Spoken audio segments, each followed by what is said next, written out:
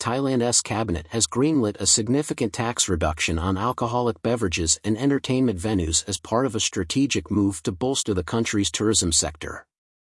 Government spokesperson Chai Wacharong confirmed the decision, highlighting the slashing of wine taxes from 10% to 5% and the complete elimination of taxes on spirits, previously set at 10%.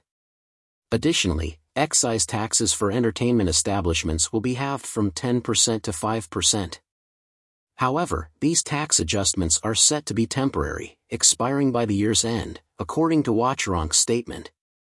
This development follows a recent extension granted in November for entertainment venues to operate until 4 a.m., a move aimed at attracting more tourists and catering to late-night revelers.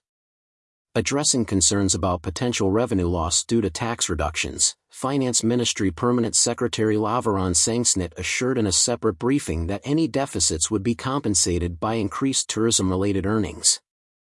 Tourism stands as a pivotal pillar of Thailand's economy, contributing significantly to the nation's economic landscape.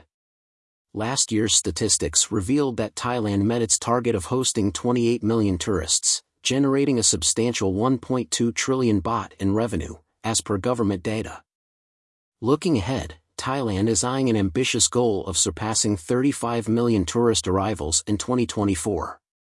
These tax cuts are seen as a strategic initiative to reinvigorate the tourism industry, positioning Thailand as an attractive destination amid evolving global travel trends.